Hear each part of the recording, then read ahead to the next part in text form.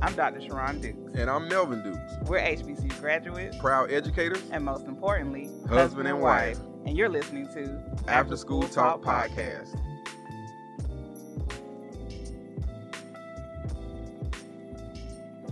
Hello, and welcome to another episode of After School Talk, where I am your host, Melvin Dukes, or Mr. Dukes. Same difference. Yep. And you are? Your other host, Dr. Dukes, or my Dukes, or Sharon, So or we Mommy. So we just ran through all of our aliases, or what you call us. What's up? Never mind. Oh. No, I don't want to do that. Because you know, I already know what alias I was about to go with you. Yep, never mind. I have all kinds. Hello, everybody. So today or this episode, we are continuing our talk. Well, first of all, I hope everybody's doing well during this COVID-19 quarantine season time. We're still trying to make it do, figure some things out. Please exercise your social distancing. Stay your behind at home. Really and truthfully, just stay home unless you absolutely have to go somewhere.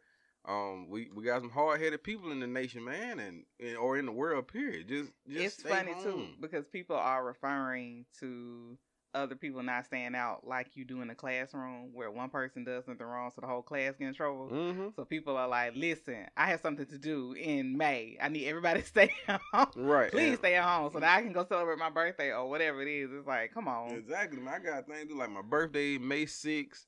And y'all know Cinco de Mayo is May 5th, and I've been bringing in my birthday, Cinco de Mayo night, for about the past 10 years or so. So except for one time. I always remember maybe one time. Oh, you know what? I always remember the one time because we was on that senior trip. Oh yeah, we was on a senior trip during my birthday, Yeah. and I couldn't do anything then. Yeah, you were like, we here get out of here. I'm telling you. Drop these kids off. But other than that, man, I'm trying to. Hopefully, this stuff be cleared up by May 5th. Now I got to bring my birthday in. But right. I think a part of it too is people need to stay home, but it takes so long for. Oh Lord, y'all, he breaking the set. Yeah, you heard a bunch of bumping around because I just tore up the microphone. But anyway, go ahead. What you saying? For example, I had to go back to housing and help the students move, right? Right. Let's just say I did get something down there. Thankfully, I did not. So I come home, and it's not until 7 days later that I find out. So then we quarantine, and then kind of find out 14 days later you realize it. I just think it's a domino effect. Right. At this point. You don't know, and we saw with a cruise ship, it stayed on the cruise ship for 17 days, so. Even after it had been empty, like everybody was off, and they went back 17 days later, and the virus was still on the boat. That's Corona crazy. is equivalent to that little green goblin looking thing on the Mucinex commercial. Like, go away. Right. Right. Why won't you just die? Thank you. Yeah. But if any of your loved ones are or have been affected by COVID-19, prayers to you. Please stay safe. Stay prayed up. Do what you got to do. Take care of them from a distance. You take care of yourself. And just look out for each other and yourself. And again, stay home. Stay home. Right. Again, away from other people and all these little outings and kickbacks and cookouts at the house and all that kind of stuff. And going to church. It was an article about one of the local churches around here. Either had service, was still having service, or had a church thing at somebody's house, and somebody there had the virus, and several people in the church got sick. So now all of them getting quarantined, and that was, like I said, that was a local church here in close to us. But just take care of yourself, man. Watch out for yourself. Come on, don't use the church as a weapon against health. Bingo. Because God, He does protect fools and babies, but you at some point use your common sense. Right. Like we probably shouldn't all be here, and He's giving us time to use other avenues. I've heard several people say they appreciate the time that they now get to watch other sermons and other preachers they traditionally wouldn't be able to watch. Yeah. So I have I call him my uncle that's out in Kentucky who preaches, and my mom got to watch him the other day. Well, when other time was she gonna be able to do that? But now that all the churches are trying to do these virtual worship experiences, you get the time to do that. So. I do miss Tab, but hey, not at the expense of my health. Not yes, right. So our pastor has been doing an excellent job. Oh yeah, excellent job. And the praise team and Absolutely. the other ministers that are doing an excellent job. I really feel like I'm at church. Like I really appreciate the fact that we have a whole worship experience from opening to closing. Absolutely. Yes. All right, so let's get down to it. All right, what we talking about today? Okay, so we are continuing the conversation on self-made. We want to make sure that it's interesting. Since posting the last episode, I've had some people tag me to some new information about it. Shout out to my line sister Felicia. She said we need to have a whole discussion. So whenever my line sister is ready to have a Zoom happy hour and talk about self-made, we can do that. And just to summarize what we covered the first time, because that's how how there are so many slots to this. And to be clear, let's say this and be clear. This is not the actual life experiences to the T of Madam C.J. Walker. Correct. Hence why it says inspired by. Right. So we get that. We know that. So when we're talking about it, we are talking about it in the context of the film. Right, the actual movie. The film and how pieces of it does play into our realities. Correct. Okay? So we talked about colorism. That we know within our race there is this idea of light is better. If you even go back to the film with Chris Rock with the good hair. Yeah. You got silky hair. Your hair naturally has these soft curls versus these tightly coiled 4C curls, as we know. Then that's a problem. Matter of fact, if you look to the right of you, Melvin, in our home, that book that says Our Kind of People talks about that of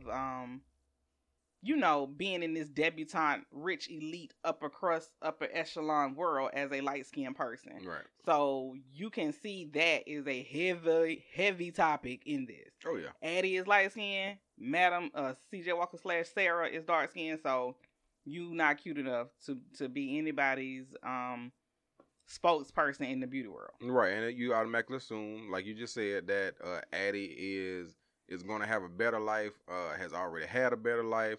And I think we hinted on it in the last episode where, or maybe they talked about it in one of these other ones, I don't know. But Sarah mentioned to her daughter, the only difference is, hate to say it like this, but her mama got raped by a white man. Yeah, we said that. And it was like, whoa, shoot. Boy, look at here. And that's what made her light skinned. So, and essentially, that was the thought at one time. Light skin is better. And that's how you became light skinned, because you.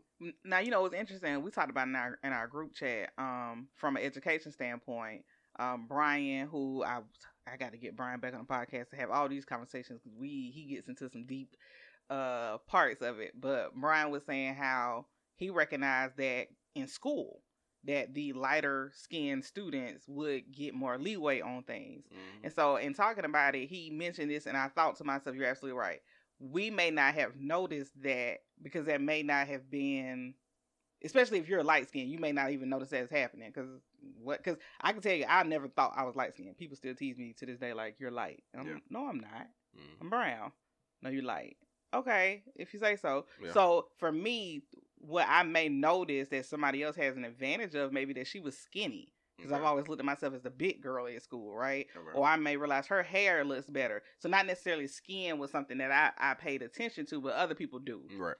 Right. So we had the part of colorism. Now, one thing we did say, at the end of the day, they did a good job of portraying her as a hustler. Correct. Absolutely. Sarah did not take no for an answer, and she gonna get everything she needs to get done with her business. So she was a good saleswoman from the jump. Even when she stole Addie's hair grower, she was a good saleswoman and showed her, like, I sold everything. Everything I got, I sell. Then we get into the point where there's this patriarchal struggle where you are not successful unless you go to college or you get a husband. And she's basically pushing to her daughter, like, you need to get a husband. You need to get a husband in order to keep going in life. Right. Then the husband she get, Lord, did her so wrong. Oh, I don't know. We'll talk about that continuing in this episode. Yes. And then we also talked about the struggle with marriage and the business. Like, they are trying to maintain this as his name is on the business. He's having insight. He's giving knowledge, but she at the end of the day is the owner. She wants to be the lead and wants to set the standard on what her vision is for the business. Right. But it starts to pull them apart once we get to 2 and 3 and 4. Right, and I think that's exactly where it picks up in the second episode, titled Bootstraps, where they really trying to get these investors, and Sarah is really trying to be the main spokesperson, talking about this product, and she keeps saying her product, but CJ, the husband, he keep looking at it as if, I thought this was our thing, I thought this was our business, our product. And every time she say something, it's like, wait a minute, am I really a part of this? Mm-hmm. And it takes him back to a conversation that he had with his dad, where he talked to him about, no, she's looking at this as if it's her thing. This is her business. It may have your name on it or whatever, but you are an employee, right? You are an employee. You are not a partner in this at all. Mm-hmm. So that's what what episode 2 is really, really getting into, how she felt about the business and his perception of it. And like I said, that's just where it all came out in episode 2. This is what I found interesting, just like watching the discussions on social media, of how many women neglected the fact that, or did not want to discuss the fact that Sarah pushed him away from the business. It was immediate. He a dirty dog husband, because eventually he cheats on her, right? And It was like, they skipped right to that. And I was like, okay, so nobody saw, when they went to go see Booker T. Washington, and he takes her arm to walk her in, and she just like, I'm walking by myself, boo, catwalk. Right, because she really looked at it like she was doing this on her own. Like, he was really trying the man was washing women's hair. Like we said before, I don't necessarily say he was washing it, but he was participating in helping with the hair products and stuff like that.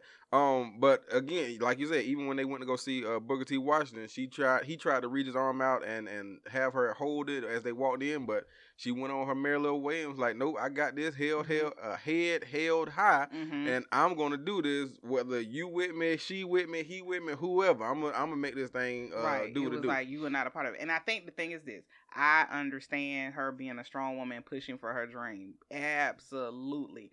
And that has to be a narrative that we see, is that women sometimes knock the door down. I'm not going to come quietly, passively. I'm not letting my husband come talk on my behalf. If it's my vision and this is what I see, I need to stand there. But that there has to be some type of communication to say, well, what is his role?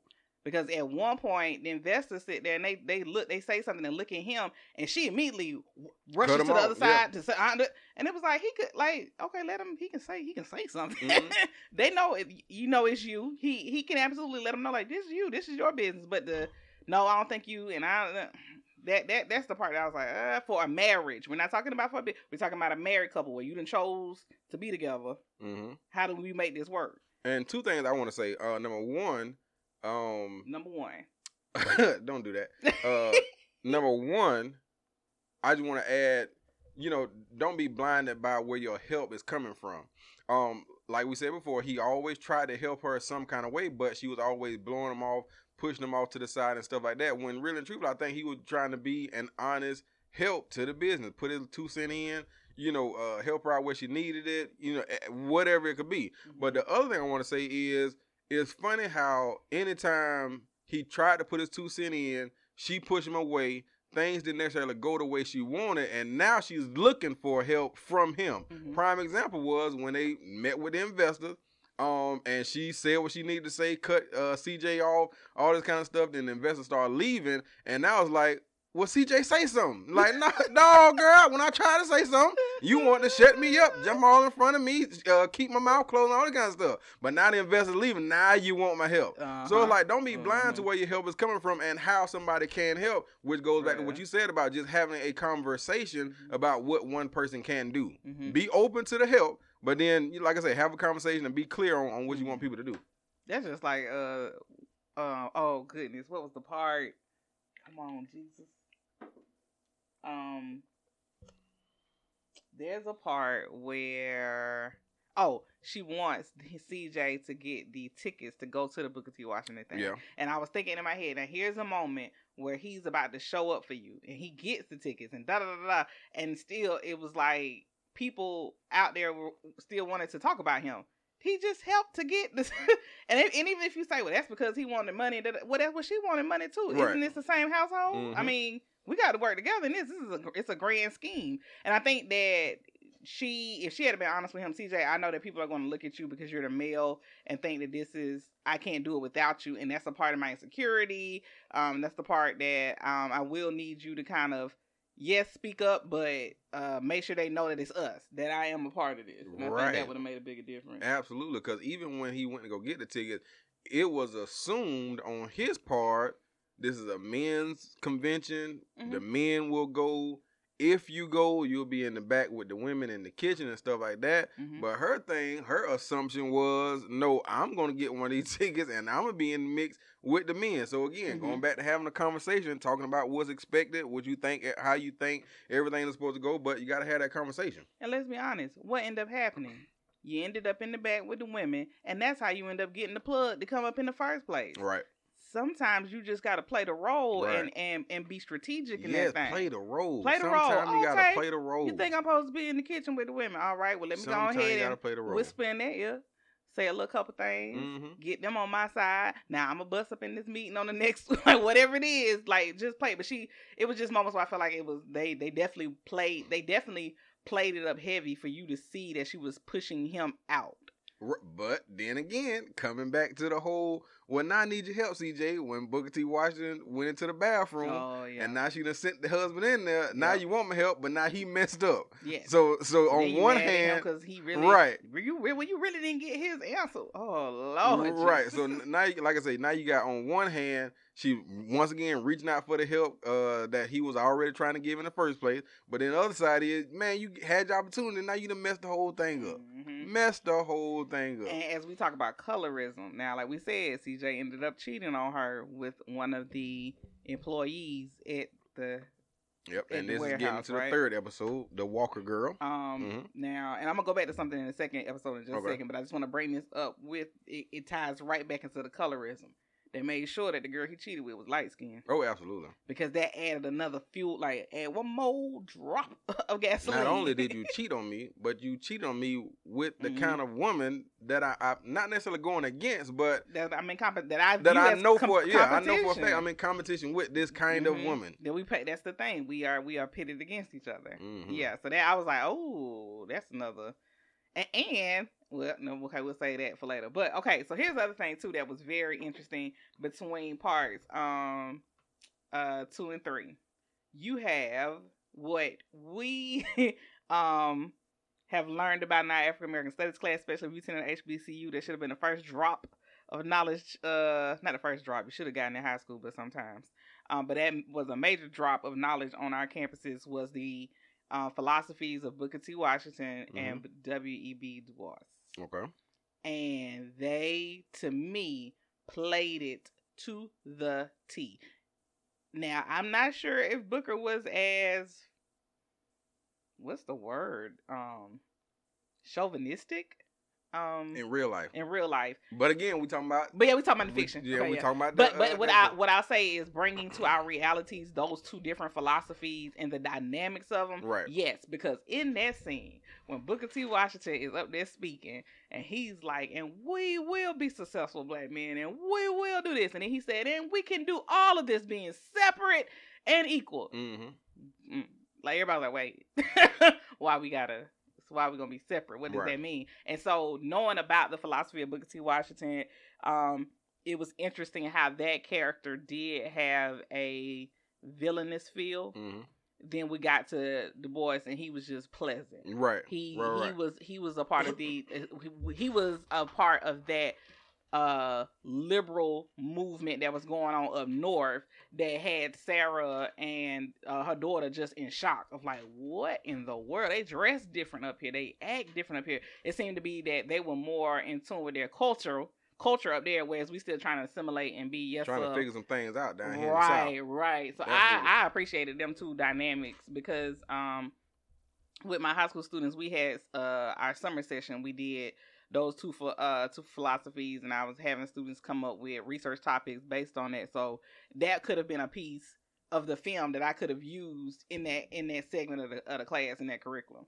But we on our quarantine time, so you weren't able to use that. But it would have been great, absolutely. Mm-hmm. But you're absolutely right. The character or the way they depicted Booker T. Washington and W.E.B. Du Bois was, I think, spot on.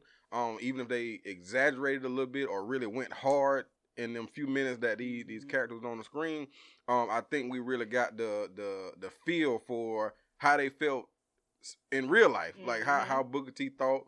Because this was the first Martin versus Malcolm. Right. Two different philosophies. Absolutely. But I definitely think you got a quick glimpse into how they really felt. And I think about from an education standpoint, if you showed this film and just showed parts 2 and 3 to your students and said, I want us to talk about that, that'd be a good way to introduce those two philosophies. Mm-hmm. It can be very wordy and heavy when you're reading it in books, but when you are able to connect film with it, and then the students can go back and read it. Yeah, you can see like, right. Okay, so he pretty much wanted us to do the technical side of things and be laborers. Mm-hmm. Mm-hmm. And Du Bois was like, we got to get over here and be critical thinkers and really own our own and not have somebody else support us. And Booker T was mostly about like you said, the black man doing stuff.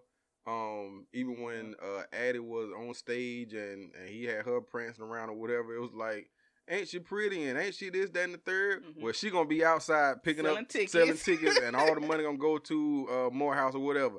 But then when W.B. Du Bois met Sarah, it was a totally different vibe. Mm-hmm. Like, oh, I don't mind working with you. I've heard everything about you. I heard how you talk to Booker T. Washington. I'm with you. Ride or die. Let's roll with it. Mm-hmm. Let's roll with it. So even on the aspect of how they treated women or how they viewed women, was real clear in the film as well. It was a great level of respect. Absolutely. When he talked to her. I agree to that. Now, the funny part was today I got tagged in a post about the daughter. In the film, we see that the daughter is really... She originally was married to John, who ended up being, in the words of TLC, a scrub.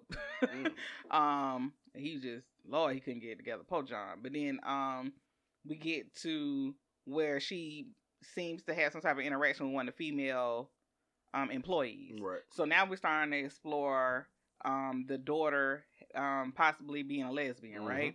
Well, of course, in real life they let you know like she wasn't. She was married 3 times. Like they're saying that's not true. But what was interesting about that, number one, it gave me Color Purple vibes. Yeah. It's very interesting how that those scenes felt, where you could tell like there was an interest, but am I supposed to be interested in her? I don't really know how I feel. Am I looking for love? Can't put it on blast. I can't really show it like that. We gotta hide it to the nth degree. Yes. But that there were talks. Well, she run around there with that Esther girl. Mm-hmm. She always over there with that Esther girl. And they would challenge John to be more aggressive in putting her in her place. Yeah, like, why are you letting her run around with Esther? But it was never a full, like, she is seeing Esther sexually or in a romantic way or whatever. It was just hinted, like, everybody knew but didn't talk about it. Mm-hmm. So typical of the black community. Right. Now, we may know, but we're not going to speak on it. We just not. Until they come out with it, we ain't saying a thing. We're just I'm going to make every assumption I want, and I'm going to talk about it to whoever I want to talk about it with. But as far as confronting them or having a conversation with the individual, we ain't saying nothing. Right. Go do your thing all day, and I can witness it all day, but we ain't talking about it. We're not talking about it. Now, as soon as they come out with it, girl, I told you, man, I told you, boy, I knew it, man. What? Why you ain't had a conversation early anyway? No, not gonna do that. I think that goes along too with the idea. We were talking about this one at the conference, that in our high schools we don't really have a safe zone for LGBTQ plus. I hope I got all the letters. Students to be able to articulate themselves or talk about how they're feeling when they are not ready to have those conversations with their parents or friends. So it was interesting. It was the same thing. I'm not finna tell my mama, or we not finna disclose what's going on. We're just friends, and that's it. Nobody needs to know otherwise. Hence why I think the directors the writers or whoever really wanted to push her going up north to open that salon, because that was more like I said, that was just a place where she could be more open and honest about her lifestyle. Absolutely. In this third episode too, we really see CJ cheat on Sarah with, like you said, one of the employees of the shop. And at this time, several employees left Sarah's company and went and worked for, what's the lady name? Addie. I was about to say Maddie, but because somebody actually said that in it. Anyway, so this particular woman, all kind of names going on over here. That's another thing that made this hurt so much. Not only did he cheat, but he cheated with a light-skinned woman, and he cheated with the woman that, a traitor, one that left her company and went and worked for the enemy's company. So that all that happened in this third episode, and that's when, a part of the power struggle we see between Abby and Sarah. Absolutely. So now it's like you turning more people against me. Like I already figured that struggle was happening amongst me and this other girl, but now it's really on and popping now on several different levels. I wonder if, back then, I think Madam CJ Walker would have good credit score, which is a powerful thing. Because cash is king, but credit is power. It's 2020, and you still haven't started the process of restoring your credit. Coach Cope is helping so many people around the country restore their credit, get into homes and cars, and protect the future of their families. Having poor credit will cost you a fortune. Stop paying unnecessary interest rates. Contact Darius Copeland now by texting credit repair to number 951-307-3635 to restore your credit today and work on living your best life. Again, contact Darius Copeland at 951-307-3635. Hey man, nice little slide right on into that. I like your face when I slide in, so you be like, I thought we about to keep talking about right, something. Exactly. I was like, credits go. Ain't remember no credits go back then. Right. But yeah, anyway, but if they did. She oh yeah, she would have been legit now. That's but it was definitely where it was the idea that there was a competition between them two women. Oh, they played that up. And you could tell now some people were like, this is ridiculous. They felt it was just too overt, I guess, or inaccurate. We know it's inaccurate with the real life story, but just in everyday life. But you can have some people that say, yes, this is exactly how I feel as a darker skinned woman or man. Yeah. CJ also brought up the whole thought of the Walker girl and what his Walker girl, and that's another thing that made it so messed up. Like he did his campaign for what the Walker girl should look like, and of course she looked, even though it was in black and white, you could tell it was the image of a lighter skinned black woman. And Sarah was not going for it no kind of way, because she thought the Walker girl was somebody that looked closer to what she looked like. But initially she was like, okay, CJ, I'll take it up there with me, because she took that ad with her to New York because he wanted her to show it to whoever. Right. And she waited until she got up there to be like, nah, I ain't doing that. I ain't doing that. That ain't going what I'm thinking about anyway. And that's just how she was. Like the whole way through this film, it was my way or no way at all, or my way or the highway. Either get on board or you can get lost, get going, whatever. But we're gonna do it the way I want to do it, and that's that. That's how Sarah was. And even in later on, she ended up saying, I was gonna do this, and wasn't nobody gonna stop me, and all this kind of stuff. Because she had her vision, her dream, whatever you want to call it, and it was what it was. She was gonna make it do what it do. She was on go.